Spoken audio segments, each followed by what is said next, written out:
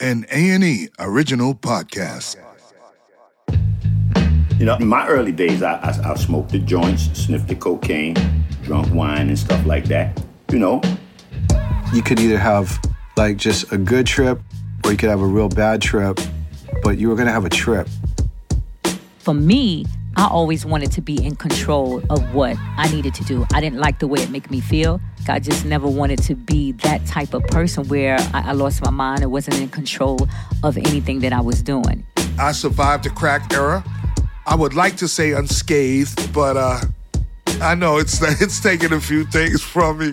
But not my ability to rap, not my ability to think, not my ability to love, or my ability to live. So I'm still here. 90-something% of me is still here. So that's what's, you know what I mean? In this episode, we navigate the unique and sometimes difficult relationship between mind-altering substances and creativity.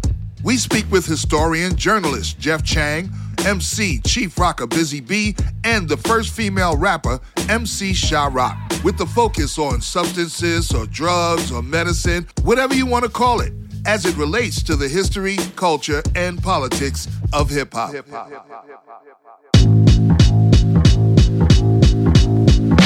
Born in the Bronx, raised in the streets from coast to coast and worldwide, these are the stories, the moments in time, the places and faces, the origins of hip-hop.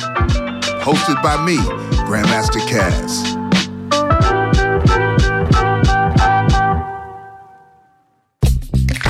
Drugs are a part of our culture, especially American culture. On the one hand, we have the pharmaceutical industry offering up anything and everything to calm us down, perk us up, help us sleep, ease the pain, and alter our brain chemistry for better or worse. Then, on the other hand, we have alcohol and tobacco, fully legal and regulated, but with almost no recognized medicinal benefit. And beyond that is a long list of fully illicit substances. All of these categories are subject to abuse by the people consuming them and the people selling them. This is not a simple issue for our culture, for our legal system, and for the health of our country. Now, when we look at it through the lens of hip-hop, we have to consider all the angles. And the best place to start, as always, is the beginning. So let's take a look and a listen as we dig into the high. No. The high.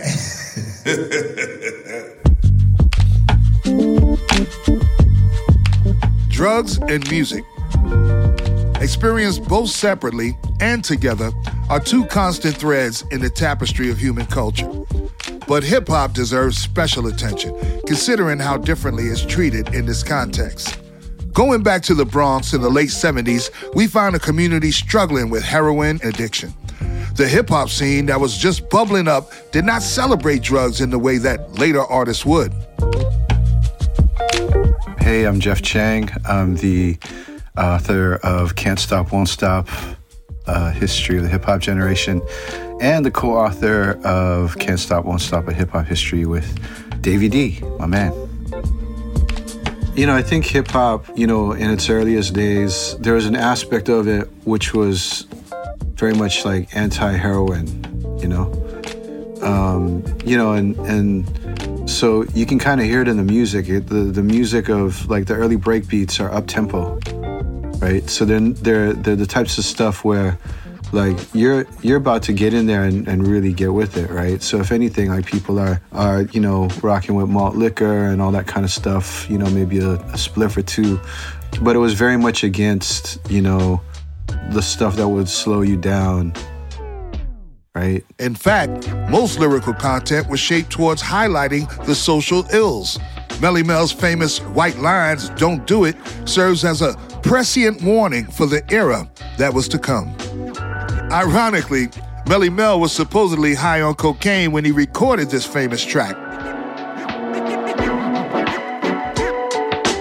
As hip-hop grew in stature and influence throughout the 1980s, the artists were still struggling to make money. Those who attracted major label interest were often subject to unfavorable deals.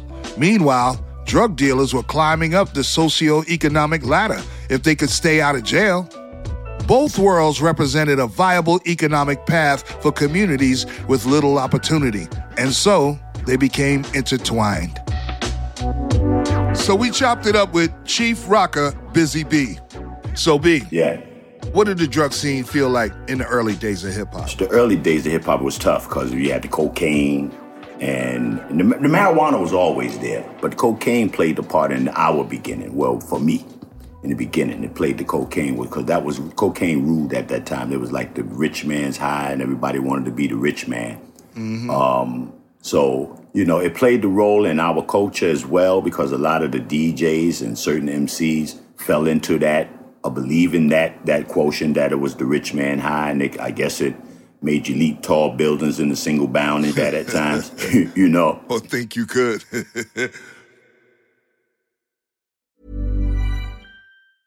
Ever catch yourself eating the same flavorless dinner 3 days in a row? Dreaming of something better? Well, HelloFresh is your guilt-free dream come true, baby. It's me, Keke Palmer. Let's wake up those taste buds with hot, juicy pecan-crusted chicken or garlic butter shrimp scampi. Hello Fresh. Stop dreaming of all the delicious possibilities and dig in at HelloFresh.com. Let's get this dinner party started.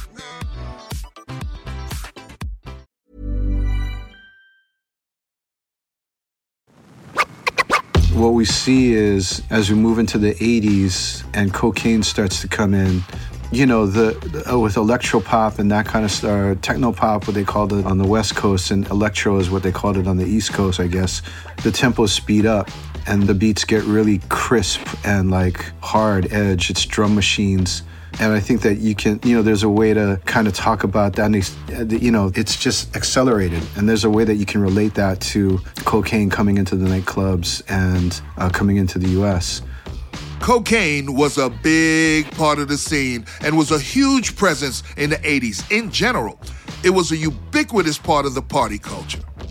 When hip-hop went indoors, right, like to clubs, like the Fever era, cocaine became very prevalent. Right. Because we was in the nightlife now. When we was in the parks, it was weed, it was 40s, or it was quartz first. It was quartz first. Right. And then quartz got so goddamn popular, they made them into 40s. Yep. So it was like weed, tray bags, or nickel bags of weed with the seeds in them. You got 2 40s. All right.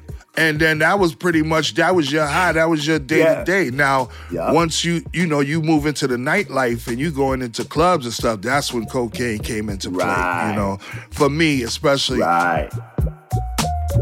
In the early days of rap music, as far as hip-hop is concerned, before it moved on to records, when we did live shows, we bigged up everything that we pretty much did. If we played ball, we talked about it on the mic. If we liked girls, if we were good with girls, we talked about it on the mic. If we smoked weed, we talked about it on the mic. And during that early part of hip-hop, when cocaine got involved, we talked about that as well. Okay? So, a few of us did make references in hip-hop.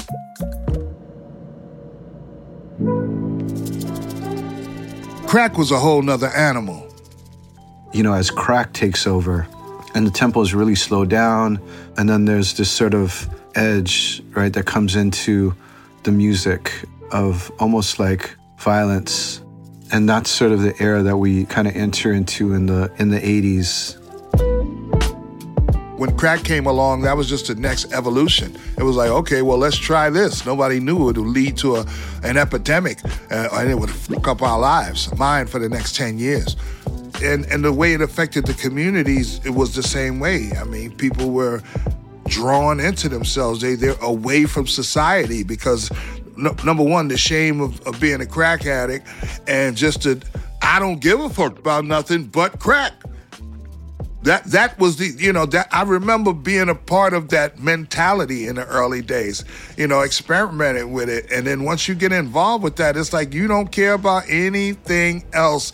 And crack tore a hole through our communities worse than the Cross Bronx Expressway. Okay, it had divided a generation. We are missing a generation of knowledge, wisdom, lessons, and all that passed down from because of that crack generation, that missing generation due to the crack epidemic. So we definitely saw a major shift, and a lot of us found ourselves trying to put ourselves back into not just hip-hop society, but normal society. While crack took a hold of the inner city, so did the rise of the dealer-turned-rapper. Biggie, Jay-Z, and Eazy-E all leveraged drug dealer status as a badge of authenticity. It also gave them financial flexibility to kickstart their own careers. So we picked it back up with my girl, Sha-Rock. You know, they talked about it. They told you what was going on in their community. They were saying, look, this is what I'm doing. And a lot of people could relate to that, and a lot of young kids could relate to that because they saw it going on in their communities all the time. So it was normal, you know, for a rap artist or a young artist to see what was going on in their corner and to have a rap artist talk about it. It brought life to it. And once again, you know, people, you know, that's one thing that people don't understand when it comes to rap music. The conversation changed in hip-hop. It started being geared toward gangsterism and toward drug dealing in the streets and not just passive conversation. I'm talking about they got into depth about the details. I mean, there were details on how to make crack and how to sell crack and how to cook coke into crack and all kinds of conversation. And you could tell it was leading us down a dark path. A lot of times they rap about what is going on in their community. And unless you in that community and you don't know, you looking at it like, oh, that's bad. There's no reason why they should be talking about that. But they telling you their life. They telling you this is what I'm living. This is what I'm surrounded by. This is what I'm living. I'm not just talking about it. I'm living it. I see what's going on in my community, and this is what I'm trying to tell you. So when you on the outside looking in, you look at it like a bad thing. But this was real life for a lot of people that had no idea that this is what's going on in the communities. With this movement, lyrics were less about getting high and more about the fruits of drug dealing and a general business savvy. This could be said to mirror the beginning of the CEO mindset era, where financial prowess began to dominate hip-hop culture. Again, this narrative is one that ties directly to power and can be seen as a direct response to a Wall Street-driven form of capitalism that simultaneously dominated white America. Rap music and MC and hip-hop culture, you know, we were young entrepreneurs with little or no resources. You know, no one, you know, in our communities was helping us out. We tried to figure out a way, you know, to bring something out of nothing, right? And I think it was the same thing far as drugs, you know, or them, you know, people selling drugs. Now, everybody out there could say, you know, that's wrong. We shouldn't glorify it or whatever. But that's the truth. That was what was going on in New York City. And I'm quite sure it was going on in any major city around the world. Because if that was a way for, you know, young teenagers, you know, to capitalize off of making money and bringing their families out of poverty and everything that was surrounded around them that was bad, this was a way out for them. So people out there could say, no, it's wrong, we shouldn't glorify it, but that's what it was. It's the truth of what was going on at that time in those inner cities. This was a way for, you know, young teenagers, you know, to get ahead, to make something out of themselves, to help their mother and father pay bills, you know, to live in a way where you may have not had the city, you know, taking care of them or the state to taking care of them at the time. It was a way for them to get up out of what they was into at that time. It was a way of life. The High Times. Golden era hip-hop shifted the narrative. West Coast aesthetics were becoming more dominant. Brand name weed was taking root in California. In 1996, the Smoking Grooves tour kicked off. On the one hand, this was a seminal moment for hip-hop, the first commercial tour package that was built exclusively around hip-hop, a huge step. On the other hand, the marketing was unambiguous. This music is thematically anchored in drug culture. Cypress Hill, known for bringing a massive bong out on the stage, was the headlining act. Suddenly, drug use wasn't taboo, it was just marketing. You know, in the early 90s, you get a group like, unlike any other, like Cypress Hill comes in, right? And they're starting to talk about marijuana. And there's a way that really, like I was living in LA at that time. And when Cypress broke, like, it was on these like inarticulate levels because there was a way that everything was just so surreal and facts were so hazy on the ground. And just things could like, you could either have like just a good trip or you could have a real bad trip, but you were going to have a trip because everything was like going, after the uprisings, everything was sort of, on the one hand, like beginning to become clear, but still very, very foggy. And then that gets sort of commodified, I think, in the 90s where, you know, with the Chronic, then it becomes something that you can actually package. And during that particular period, there's also, fixation on like a lot of hard liquor. And this is like not so coincidentally the time where hip hop is really beginning to blow up in the marketplace. And a lot of these brands, liquor brands, are like, oh, actually we can make money off of this type of stuff. So there's a way that the Chronic packaged all of that stuff up and made it accessible to folks who might have not been into hip hop before, but they're club goers. So they, suddenly, wow, Hennessy's the cool drink, right? Because like Shock G and Dr. Dre have made it cool, right? Or gin and juice, whatever it's gonna be, right? And I think that that's like the period that we moved through from the mid-90s all the way into the 2000s is like hip-hop's sort of embrace of commodities, of drugs and alcohol as commodities. The vibes were good, but this more progressive era stood in opposition to some of the underlying realities of the American legal system. Black people are still overwhelmingly paying the price for this country's love affair with drugs. In the Trap. In the early 2000s, a new form of hip-hop was on the rise. In the sweltering South, stripped-down beats and woozy lyrical formulations were born in stash houses and drug kitchens. Trap rap is clearly the most drug-centric form of the genre. Maybe this was a rejection of golden era and new soul movements towards social justice and inclusivity. It was also more raw and visceral than the gangsta era. This music came from the street dealers, uncut.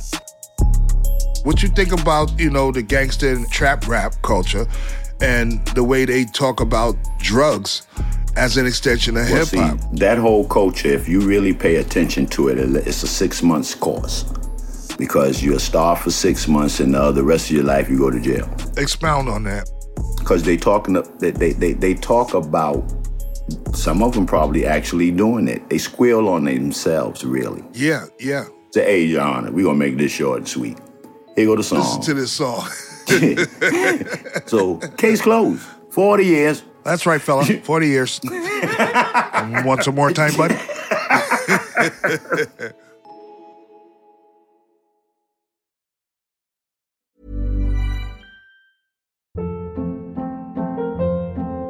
Hold up. What was that? Boring. No flavor. That was as bad as those leftovers you ate all week. Keke Palmer here. And it's time to say hello to something fresh and guilt-free. Hello Fresh. Jazz up dinner with pecan-crusted chicken or garlic butter shrimp scampi. Now that's music to my mouth. Hello Fresh. Let's get this dinner party started. Discover all the delicious possibilities at HelloFresh.com. Streets to Big Pharma. Mirroring the shift in drug culture in the country at large, lean and Xanax have become the cultural markers of hip-hop in the last decade. While creating a hazy, semi-coherent bedroom production aesthetic, this is hip-hop at its most internal. At the same time, this genre is more straightforward about mental health struggles in music. In the wake of, this sort of flooding of the marketplace with pharmaceuticals and opioids, there's a way in which, and also in this period where we're also in another period of massive change, and the tempos reflect this, like a real need to kind of slow down, simplify, and really try to like get into the murk of what's happening now. I think now is another time that feels like, the turn of the 80s into the 90s where it's not so clear what the answers are or what direction we're going to head in. And maybe that's the kind of thing that drugs now and hip hop now are trying to fulfill for folks, right? Like, man, things are moving way too fast. Let's slow this down, right? Let's narcotize ourselves and like kind of be like looking at this, from a distance. Let's get some distance from this world in which everything is kind of collapsed into each other and I can't get out. I think ever since the beginning of hip hop, we've been talking about drug culture, celebrating it in the sense, Right. and in a way you could say promoting it, but not the way they do in music today. Not during that cocaine era, not during that gangster rap era, not during this new era of with the scissor and the pills and all that. They are literally That's promoting crazy, this kind of lifestyle and culture. Right. What do you and our generation think about Big Pharma's involvement in hip hop and the lean and the Xanax and all that fueling hip hop nowadays? Yo, homeboy, I'm telling you, I wouldn't have never thought of no shit like that. You to say it like, really, yo? Right, and Because promote it? I'm saying that now, like, we trying to get people off Percocets and shit like that. Molly Percocet. And I'm waiting for a rhyme to, like, why you saying it? But then there's nothing but a beat, and then you back to Percocets. Molly Percocets. Like, yo. Legalize it! Weed is legal in 18 states and Washington, D.C. It's a billion-dollar business that leans heavily on hip-hop culture and branding to sell its product. Many artists from the hip-hop spectrum have lent their name to custom strains. Snoop, Run the Jewels, and many more have a financial stake in the industry. Counterculture has become mainstream. What does it feel like to see cannabis becoming legal and even part of corporate marketing right now? Man, I couldn't wait, Don't Cash, because again, you know how long we just really talked about how long we've been doing it, right? We, my ass, you. Let's talk. How long you? See, I've been doing it. I've been smoking weed for probably as long as you, but not as much. Not for not the quality of it. And I've been trying to learn how to do it. Right, you right, because I was trying to be a professor. Or sold it on the level that you have. So you've been involved in the weed business. Right. You know what I mean? Underground or on the low before it became corporate. Right. The landscape is changing. People are monetizing off this industry in a crazy way. We're seeing huge corporate investment, entrepreneurs of all levels. It has transformed from cultural stigma to economic stimulus. It's a new reality, and a complex one at that. I learned how to grow it all of a sudden now, and I got fascinated with that. So I went that route to where now I'm in the cannabis business, just like you said. I have my own strands. I mastered it very well. I smoke like a broke stove. Okay, let's say that. Do I smoke too much? That's up to me to decide whether I smoke too much or not. All right? Maybe I do, maybe I don't. But there's a time when I had to hide smoking. All right? Most of us did. And I wasn't as brazen as most. So, I was like a closet smoker. I'd go indoors behind something or whatever. But now, I live in a state where I don't have to hide anymore. And neither does anybody else. I live in a state where I don't have to worry about, here comes, Nah, it's just as free as somebody lighting up a cigarette, as it should be. Also, I find it interesting that nobody mentions alcohol, which is pretty much the most lethal and legal drug that there is. More people die from alcohol-related things, from car accidents to fights to domestic abuse, and it's taken so many people out. But alcohol is perfectly legal to this day. There's no crusade against alcohol since Prohibition, or tobacco for that matter, which is interesting, isn't it?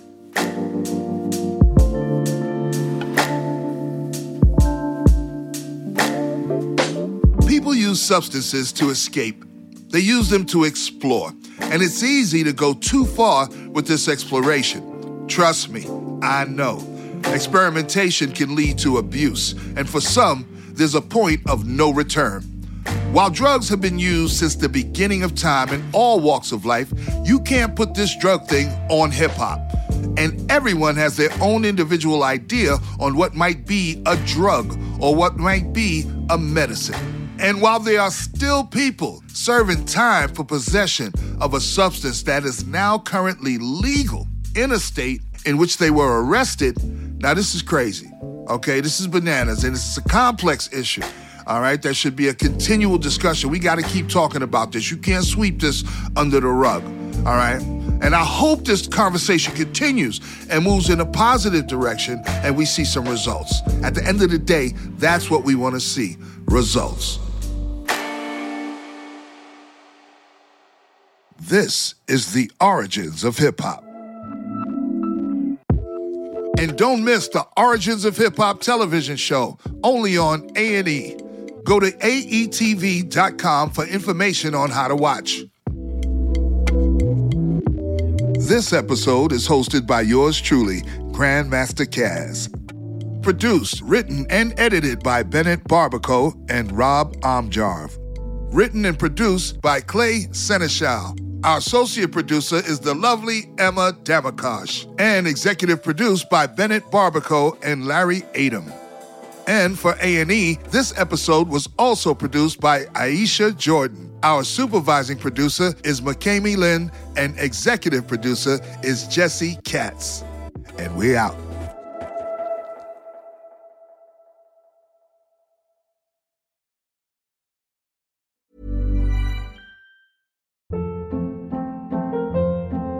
Hold up. What was that? Boring. No flavor. That was as bad as those leftovers you ate all week. Keke Palmer here, and it's time to say hello to something fresh and guilt-free. Hello Fresh. Jazz up dinner with pecan-crusted chicken or garlic butter shrimp scampi. Now that's music to my mouth. Hello Fresh. Let's get this dinner party started. Discover all the delicious possibilities at HelloFresh.com.